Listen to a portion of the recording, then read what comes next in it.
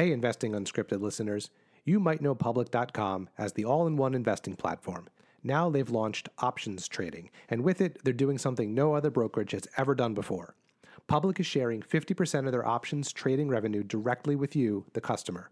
So whenever you trade options on Public, you get something back. And of course, there are no commission or per contract fees either. By sharing 50% of their options revenue, you'll know exactly how much they make from your options trades because Public is literally giving you half of it. In other words, it's a more transparent approach to options with no fees, and you get something back on every single trade. So go to public.com and activate options trading by March 31st to lock in your lifetime rebate. Paid for by Public Investing. Must activate options account by March 31st for revenue share. Options not suitable for all investors and carry significant risk. Full disclosures in podcast description. U.S. members only. Hey everybody, welcome back to another episode of Investing Unscripted, where we ask and answer the hard questions about investing and finance. I'm Jason Hall. I'm here with my good friend Jeff Santoro, the voice of the people. We are indeed answering the questions this week. We are. It is Mailbag week, and we got a bunch, so happy to dig into all of them. Yeah, it's gonna be a good show. We're recording this in advance, probably a week and a half or so before it comes out. So just a heads up that we answered these questions a long time ago. Things may have changed a little bit, but not much. Not much. I think a lot of these are timeless questions, so hopefully That's the true. advice is evergreen. That's true. I like it.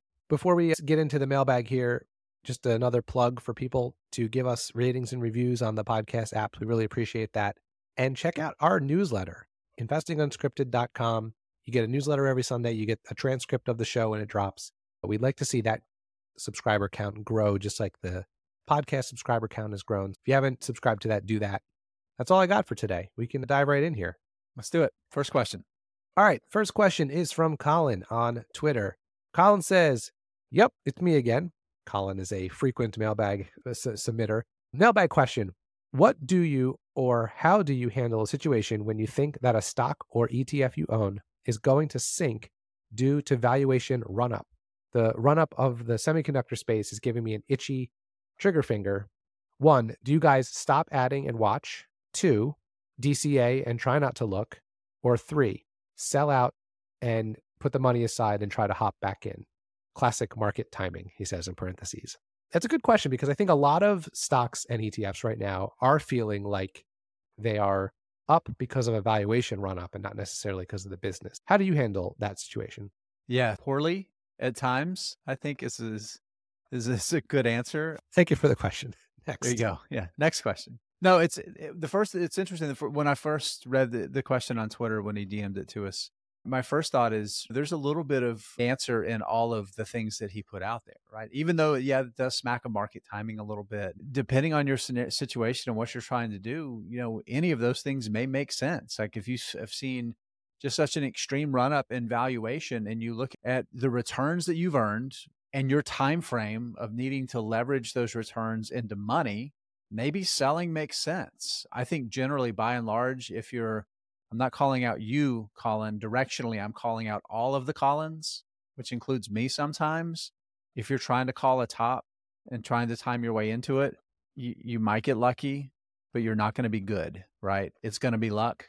And everybody, Jeff, everybody right now, especially new investors, is still very recency biased to what we've gone through over the past couple of years, where you think of every all-time high as a bubble, like we saw at the beginning of 2022. And for the tech market, really October 2021 was the peak. So I will tell you this, as an investor that started really actively picking stocks before, during, and after the global financial crisis, the next couple of years after that felt like every new high felt like, I think it was like 2011 before we got to a high, but like it constantly felt like another sell-off was around the corner. The market climbs, they call it a wall of worry for a reason, right?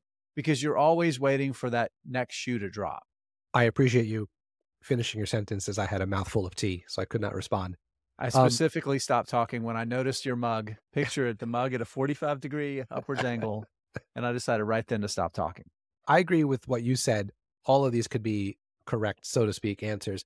The thing that jumped out to me with this question was, 1, I think this is where that knowing your goals framework can be really helpful. Mm-hmm. And so I think that's the first thing. And the second thing is, I think some of it depends on the kind of investor you want to be. And this is part of what I've been trying to figure out about myself over the last couple of years, because there's part of me as I learn more and feel like I understand valuation more, who wants to be the smart guy who says, oh, this is only up because of valuation. I'm going to sell it and I'll buy it again when the valuation's better. And there are perfectly good reasons to do this. I think there are some investors that we both admire who operate this way. I read a newsletter or an article by Aswath Damodaran just this past week where he said he was selling his Nvidia stake because it got, in his mind, overvalued. Now, he's forgotten more about valuation than I'll ever know, but here's someone who has a price. When you teach a valuation course at Columbia, Yeah, probably know a little bit about this topic. But here's someone who knows what the correct price is, or at least thinks, and is deciding to sell when it exceeds that and buy it when it's below it. And I think that's a fine strategy. But then the other part of me thinks about, that seems like a lot of work. You have to be right. And if you're young enough that you have decades ahead of you, I see the other side of just hold it. Maybe not add to it when you think it's gotten up to be a crazy peak. But I think of it this way. Let's say you hold that stock or ETF for 10 years and it's up 900%, right? Let's just pick a nice fat return you got out of this stock, and it gets cut in half. It's still up a lot of percents for you. And Right. and it's going to continue to go back up once it corrects. I think it feels a little more painful and hard to sit with when you only own the stock a couple years or a few months and it was up 15% and then drops 50. That's a whole different calculus. And I think when you've already held something for a decade or more and it's gone up several 100% and it drops even by 50 or 60%, you can stomach it a little more because it's still in the green. So I think that plays into it too. So I think it depends on your goals, how far away you are from those goals, and the kind of investor you want to be. I think valuation should definitely be a bucket you're checking as part of your evaluation process when you're buying.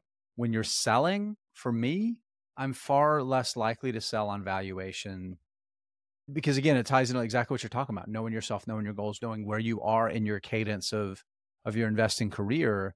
Because selling a stock that looks a little bit overvalued today that you intend to hold because the business is doing really well and the addressable market's really big, and what they're going to do over the next 10 years, a lot of times that's selling it because it's a growth stock and it's expensive and you're selling it today is dumb, right? It's another thing if you're following a very rigorous valuation-based value investing strategy where you bought a stock that was at a cheap multiple and you bought it expecting to see multiple expansion, making the stock more valuable, and you sell it at a higher valuation and you move on to your next opportunity, right? That's different. So I always see growth investors that are growth on the way up, and then they turn into value investors at some point because they're afraid, right? Yeah. So well, it's know your goals and know who you want to be. Like know the kind of investor that you think you are. Yeah. And I do think like maybe taking like a hybrid approach too, Colin had a couple of examples of like, maybe just kind of sit on it and stop adding and watch, or do you hold your nose or hold your breath and keep buying? I think maybe this smart approach is just for most people is if it's bothering you, if it's keeping you up at night, if you're logging into your portfolio to see what's going on, like if you're spending an outsized amount of time trying to figure out what's going to happen, maybe you have to sell. It's just for your quality of life. But maybe just not keeping buying and taking a break is the better approach. Hey, Investing Unscripted listeners, I have a new sponsor I want to tell you about, and it is a website I think you're going to want to check out. It's called finchat.io, and it is a complete stock research platform for fundamental investors. We all have places we go to get information about the stocks we invest in, and finchat.io is going to become your favorite place to go to get that information. Beyond having all the standard financial data for companies all around the globe, FinChat also has company-specific segments and KPIs, or key performance indicators, on over 1,500 stocks. So, for example, if you want to see what Amazon's AWS revenue was over the past 10 years, or if you want to track Match Group's paying users, FinChat tracks all those KPIs and millions more. It also has beautiful design and institutional quality data. So if you want to make really nice looking charts that show these KPIs or any other information about the stocks you invest in, FinChat is an incredibly powerful and easy way to do that. I use FinChat all the time to look up information about the companies I invest in. I like how it's displayed visually. I find it to be a really helpful platform to use. To get 25% off any paid plan, go to finchat.io/unscripted. That's finchat.io/unscripted to get 25% off any paid plan today. All right, let's move on to the next question here. This one is from Ryan on Twitter. And Ryan says, "Hey guys, first off, love the podcast. The dynamic and banter between you two is fantastic." Well, thank you, Ryan, for lying to us. "It's so interesting to hear about investing from the perspective of someone like Jeff, who's newer to investing like I am, and someone who has been investing for longer like Jason. I have a situation that might be an interesting topic for you guys to discuss about how to get over the psychological hurdle of selling something that keeps going up, also known as FOMO. My wife has a company stock that she has acquired through bonuses and quarterly purchases she's made of that stock at a discounted rate. She works for one of the Mag 7 companies, and we've felt relatively safe leaving it to grow with the goal of using the money to finish our basement. We are now to the point where we want to start work on the basement this fall, so it's time to start considering selling the shares. I know the responsible thing to do would be to sell and hold in a high yield savings account since we plan on using it in the near term. However, the stock has been on a fantastic run over the last year and change, and I am struggling with selling it when it's going up so much faster than it would in a high yield account. Are there any frameworks or strategies you guys can suggest that might help?" Great question. So we know it's the Magnificent Six because Tesla hasn't been doing so great lately. So she probably doesn't look at Tesla, right? Let's spend the rest of the mailbag trying to figure out exactly what company this is. Just to sleuth it out. Yeah. No, that's pretty funny. And we know it's probably not Nvidia because they wouldn't let her sell the stock. No, I'm kidding. No, I love this question, and the reason I love this question is because Ryan already knows the right answer. The right answer. That's what I was. Yeah, I mean, this is basic asset allocation here. This is basic risk management 101. And stocks are the great asset for creating long-term wealth. They're the great asset for destroying short-term value, right? If you don't believe me and you think these can keep running, go look at 2022. 2023, wonderful. And by and large, 2024 has also been wonderful for the Mag 6. 2021 was a great big pile of dog crap for these stocks, Jeff. It was bad. Yeah. It was bad. So I think the simple thing in my framework, we've talked a little bit about it with cash, right? It's very rare for me to have like true rules with how I manage my investments and portfolio. It's more of guidelines and frameworks, make you think. But sometimes you need something to tell you what to do. And when it comes with permanent loss of capital, risking money that you need, and that money isn't money now, it's a volatile asset, you have a rule. And for me, that rule is if it's something that I'm going to spend the money on in the next couple of years, it's cash or something that is very cash-like, because the market will destroy your expectations. I don't want to step over the line of financial advice, but I have a similar situation to this where we got a little money through an inheritance recently, and I put it straight into a savings account because I want to use it to pay for my son's college, and he's a sophomore. And I would be lying if I didn't look at that dollar amount sitting in that account and say to myself, I wish that was in the Mag 7 stocks or, some other stock that is currently going up. But I absolutely know how I would feel if I was getting ready to pay that first college tuition check and that was 20, 30, 40% less than it is right now. So I think you're right, Jason. I think Ryan knows the answer here. And I guess the framework I would use is play the scenario out in your head that amount is 50% what it is today. How would you feel? Can you still do the basement? Can you do a crappier job on the basement? Will your significant other want to leave you? You have to how would you feel in that situation? And that might answer the question for you. The only caveat I would give, the only sort of, maybe this scratches the itch, is do you sell most of it, put it in cash, and leave a little bit that you could live without if you don't need it for something like that, like 90% of it, and then take 10% and leave it. And if you lose that 10% in terms of what you need for the basement, you can make it by. Like, that'd be the only sort of way to get your cake and eat it too. But I think if it were me, I'd put that money in a high yield savings account, and I'd be thankful that I could get 5% and not 0% like you would have 2 years ago. Here's a good mental exercise.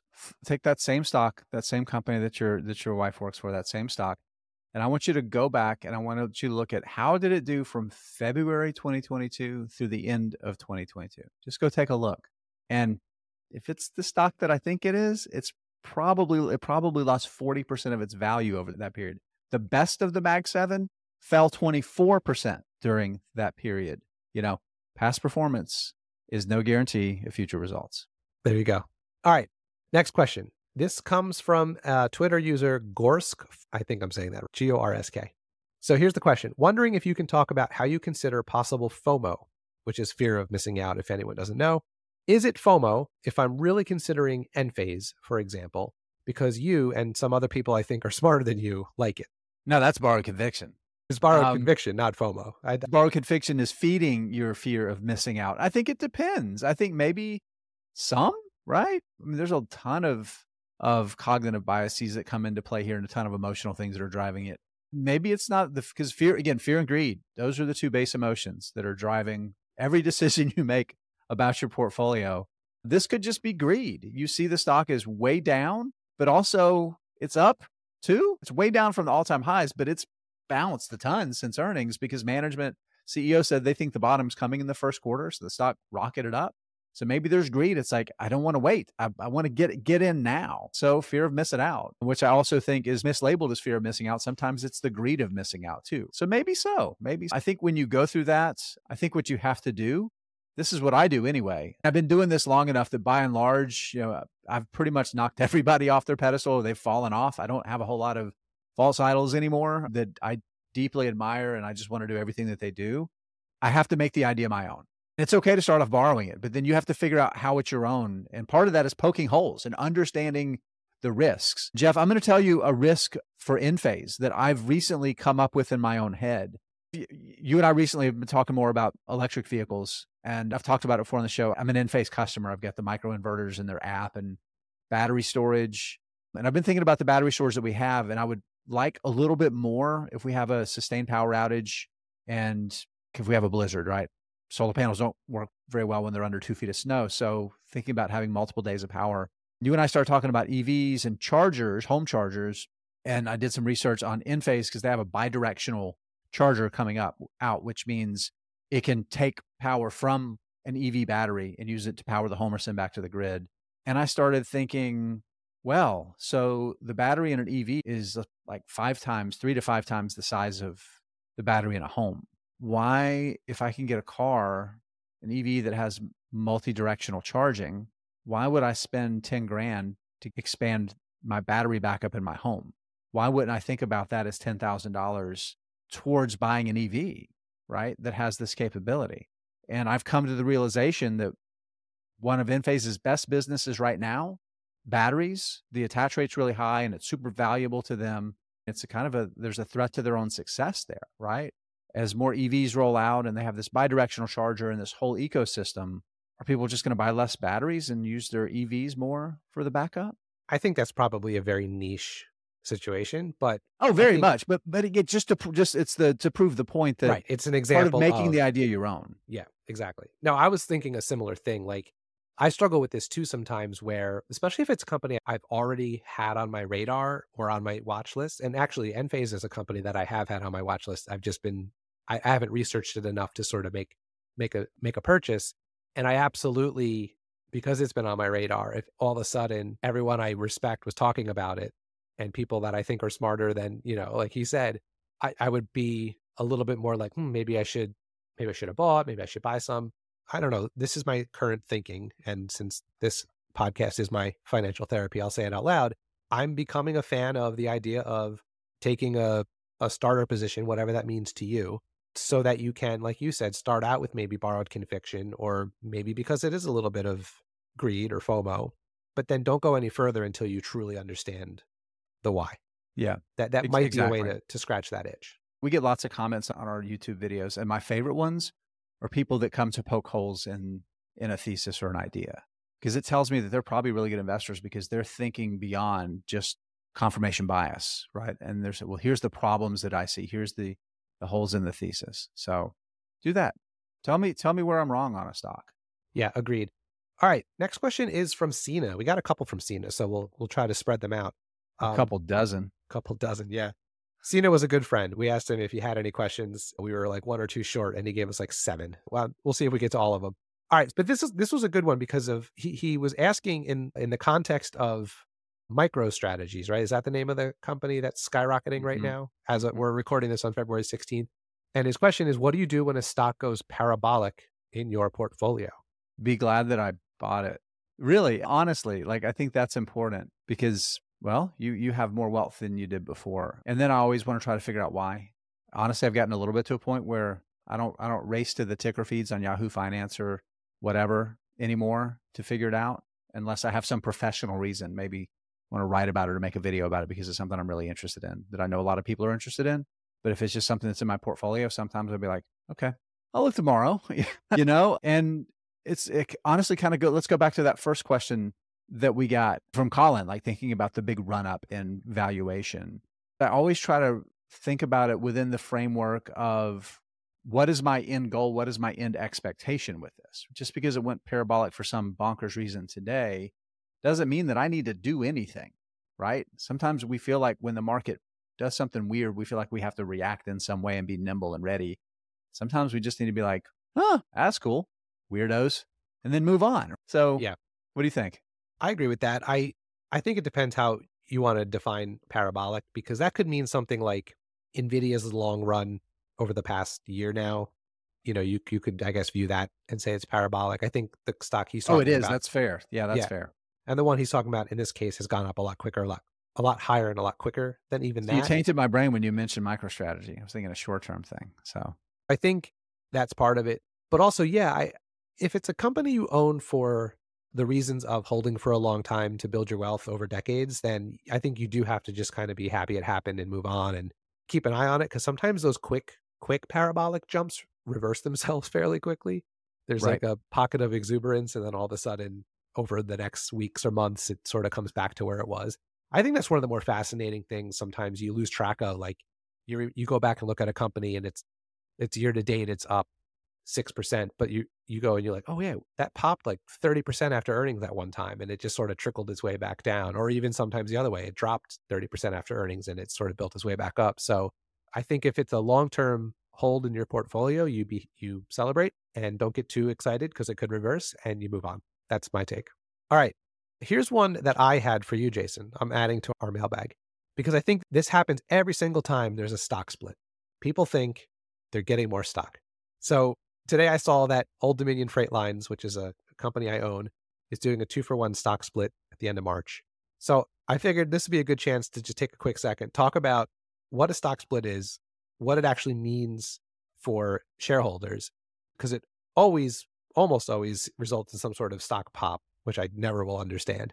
And then also I had another question, because actually this is one I don't fully understand. I understand it conceptually, but not the reasons why.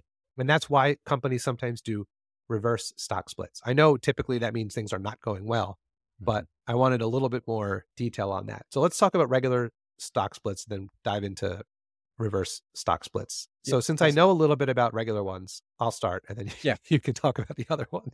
So the best analogy for a stock split I've ever heard is you have a pizza, you have a quarter of it right now, and then they take the same pizza and they slice it into eighths, and now you have 2/8.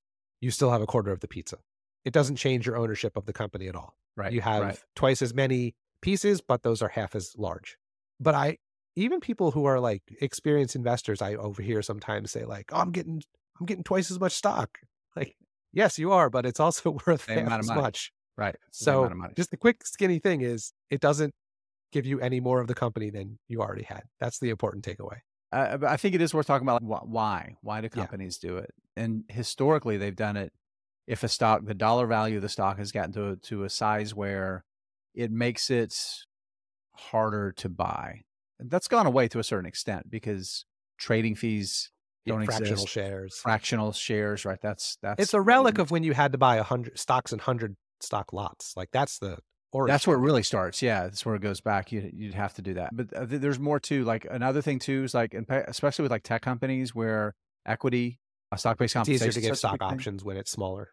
Yeah, yeah. So that's part of it too, because the dollar value of the stock gets so big, it gets harder when you're paying out smaller bonuses. So that's part of it too, and it's the psychological part of it too. If a stock is $1,000 and they do a 10-for-1 split, People are more interested, retail investors are more interested in a stock that's 100 than a stock that's 1,000 because it feels more approachable. Even though it doesn't matter because you could buy $100 on Fidelity or Ameritrade or whoever your brokerage is. Yeah. And it's also, I think there are still some brokerages where you can't do fractional shares on everything. So for some people, that's true. It still could matter, like the A shares, for example. I don't know of any brokerage that supports fractional trading on the big Berkshires, the A shares. I never even looked. Yeah. Yeah. And a lot of that is because there's just no liquidity in those shares. Not enough trade hands that it makes sense for the brokers to do it, right? Because somebody has to hold the shares to be able to offer the fractional shares. So that's that. Now, so a reverse stock split, it's the worst name because it's not a reverse split. You're stitching them back together. Yeah, basically, they got to come up with a better name for that. It's the Frankenstein stock split, right? Because that's what you're doing. You're taking, say, 10 shares. I own 100 shares of a company and they do a 1 for 10. Now I own 10 shares, right? So my equity ownership hasn't changed. The number of shares that I own has changed, but it's the same percentage of shares of the company. And you're right. As a general rule, companies are doing this because they're in trouble with the New York Stock Exchange or the NASDAQ or whatever market they trade on, because the stock price has fallen usually below $1. And well, part of their rules require stock prices to be above $1. So they do these stock splits to get back in the good graces of the exchange that they trade on, so they can avoid being delisted. But it also gets the stock price high enough for institutional buyers and things like that they have rules about not owning penny stocks. And sometimes okay businesses just go through tough periods and management makes dumb decisions and the stock price falls a lot, but there's a path forward and they do that just to get the price back up and the businesses can actually be okay. But yeah, reverse stock splits are almost never ever because of good things going on at the business. This episode is brought to you by Shopify. Forget the frustration of picking commerce platforms when you switch your business to Shopify, the global commerce platform that supercharges your selling wherever you sell. With Shopify, you'll harness the same intuitive features, trusted apps, and powerful analytics used by the world's leading brands. Sign up today for your $1 per month trial period at shopify.com/tech, all lowercase. That's shopify.com/tech. Survivor 46 is here, and so is On Fire, the only official Survivor podcast, and we have a twist this season. The winner of Survivor 45, Dee Valladares, will be joining us every week. We're going behind the scenes of the biggest moments, the how and the why things happen, and the strategy and analysis you can only get from someone like me, a Survivor winner. Listen to On Fire, the official Survivor podcast, wherever you get your podcast. Yeah, it's funny. Like stock splits are typically have nothing to do with the business either. You don't split your stock because it's going well. You don't split your stock because it's not going well. I guess it does mean. I would say that it does mean it's going well because it has to grow things have gone well. Yeah.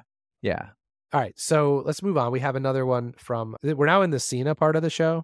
I like this one because it's pertinent, but it also, you could replace AI in this question with just about any fad or hot thing. So when the market is obsessed with AI, does it make sense to just buy where the hype focus is not? I love this question, and maybe not for the reason you think that I do. It's really interesting that AI is the thing. Two things can be true at the same time. There's certainly a bubble. There's a bunch of crap companies that are using AI to market their businesses to investors and not actually market their business to their customers. And they're not like leaders in AI stuff.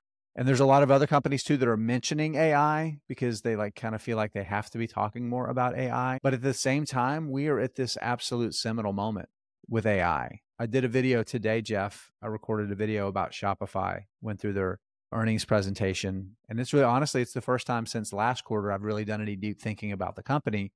We had a listener ask for a take on it. And one of the things they highlighted is some things they're doing with artificial intelligence, like using it if they want like a good description of a product. Like they just describe some things about the product, and then the AI that Shopify's offering writes a really neat description, like a good description, and then they can edit it from there. But like it's just, and you and I, some of the tools we use has AI built in it to help like jumpstart the creative process with things like writing a description for a podcast, for example. And they talked about how they're rolling out text-based image generation for their merchants to use. Merchants is what Shopify calls the retailers that use the platform, for their merchants to be able to create images for marketing and that sort of thing. So there's a ton of companies that AI is being mentioned in kind of marginal fringe ways, but the things that AI is going to unlock in terms of productivity gains and more empowerment for small and medium-sized businesses, I don't really know if we really are. We might be underestimating it, to be honest with you. Yeah, So you know what I mean? So like, yeah, I think you just have to be discerning and you definitely apply a critical eye. Agreed. Unlike 3D printing, unlike the metaverse, this to me feels like something that's actually real. Just like the internet was very real when it came around, there was a lot of crap that came along with it. Yeah. And what's interesting to me is I bet more companies than we're even aware of were doing things with AI, whether you wanted to call it AI or whether you wanted to call it machine learning, back before AI kind of blew up with ChatGPT. Right. A lot of companies were using that stuff anyway. I mean, even as simple as like Apple giving you the suggested word in your text messages, or Google doing auto-filling your Google searches. I mean, those two things have been around for quite a while now, and those are just two very well-known examples. I think about Lemonade Insurance Company. They were using AI chatbots to do people's claims. So I think when you say discerning, there's a software company that does like real estate management software that apartment communities owners might use. And they have an AI chatbot that they've had for years that people that are interested in seeing, or maybe tenants have a problem, they can text. And the chatbot like is really good at like giving the right response based on the input. And it's this, like, it started as this niche thing where there's like 200 things that people are probably going to be asking. So it's easy to build a chatbot that can answer those things, right? But now we're talking about Shopify with thousands of retailers and sellers that are its customers with potentially millions of products, right? Yeah. It's remarkable. To me, I think maybe I'm just jaded by big tech, but it feels to me like the big winners in AI are going to be the big tech companies, because there will be startups, there will be smaller companies that will come around. It's going to be hard to figure out who's legit. Some of them will get swallowed up by the big tech companies anyway. I think we're going to get to a point where every company is using AI to the point where no one talks about it anymore. It would be like if someone came on a press release and bragged about the fact that they have Microsoft Excel. I think that's where it's going to get to. Yeah. So to me, I wouldn't stay away from it. I also don't know that I would buy any company right now with that being the primary thesis. To me, it's like a reason to own a company, not the reason to own a company. Unless something unless OpenAI went public, that might be the only reason to buy it. I don't know. I think it's going to be really important, but I'm trying not to let myself get too carried away, because if it ends up going the road of the internet, remember the .com bust was in 2000, and it took a while for the internet to become the thing we know it as now, where it's in your pocket and you can do everything you want. I mean, that was a while. It wasn't like 2001, it took several years to kind of shake out. So that's how I think about that. I just want to say this too, Jeff, directionally thinking beyond AI and thinking about hype, right? Broadly, the thing. Do you remember the room temperature superconductor? No. You don't remember this? This was the big thing last year, that supposedly there was this lab in South Korea, I believe, that had developed a room temperature and it was going to fundamentally alter so many industries, energy and telecommunications. All of these things were going to be affected. And it was nothing. But it got me thinking a little bit about Chris Hill mentioned pigs and the Greek money disaster, right? The thing that was going on there. That there's something every damn year that is like the hype train. Every year there's something that's the hype train. And I think broadly you just ignore it. I think the either end of the pendulum, that bell curve, either getting caught up in chasing it or running the other way are productive. I don't think either one is productive. Yeah, I also think with almost all of these things, by the time you and I or anyone listening to this figures it out, a lot of it's priced in. Yeah, you're the bag holder if you act at this point. All right, here's another one from a listener named Sina. Sina, it's Sina. Sina. Oh, Sina. Okay, different character. Not Sina. Maybe we should just let him plan our shows, because these are all really good questions. Here's one for you. You're hired, Sina. How much does market cap factor into your portfolio allocation or investing thinking? Jeff, you answer first. I used to think about this a lot, and I don't even know why I don't think about it as much. And again, maybe it comes back to the fact that some of the most impressive gains I've seen over the past couple of years have been from the largest companies in the world. But I totally understand and probably still believe that if you have high conviction in a mega cap and high conviction in a micro cap, you can make the argument that the micro cap is the place to put your money because it just has a better chance of doubling or tripling or quadrupling. It probably has a small position in a much larger addressable Right. market, right?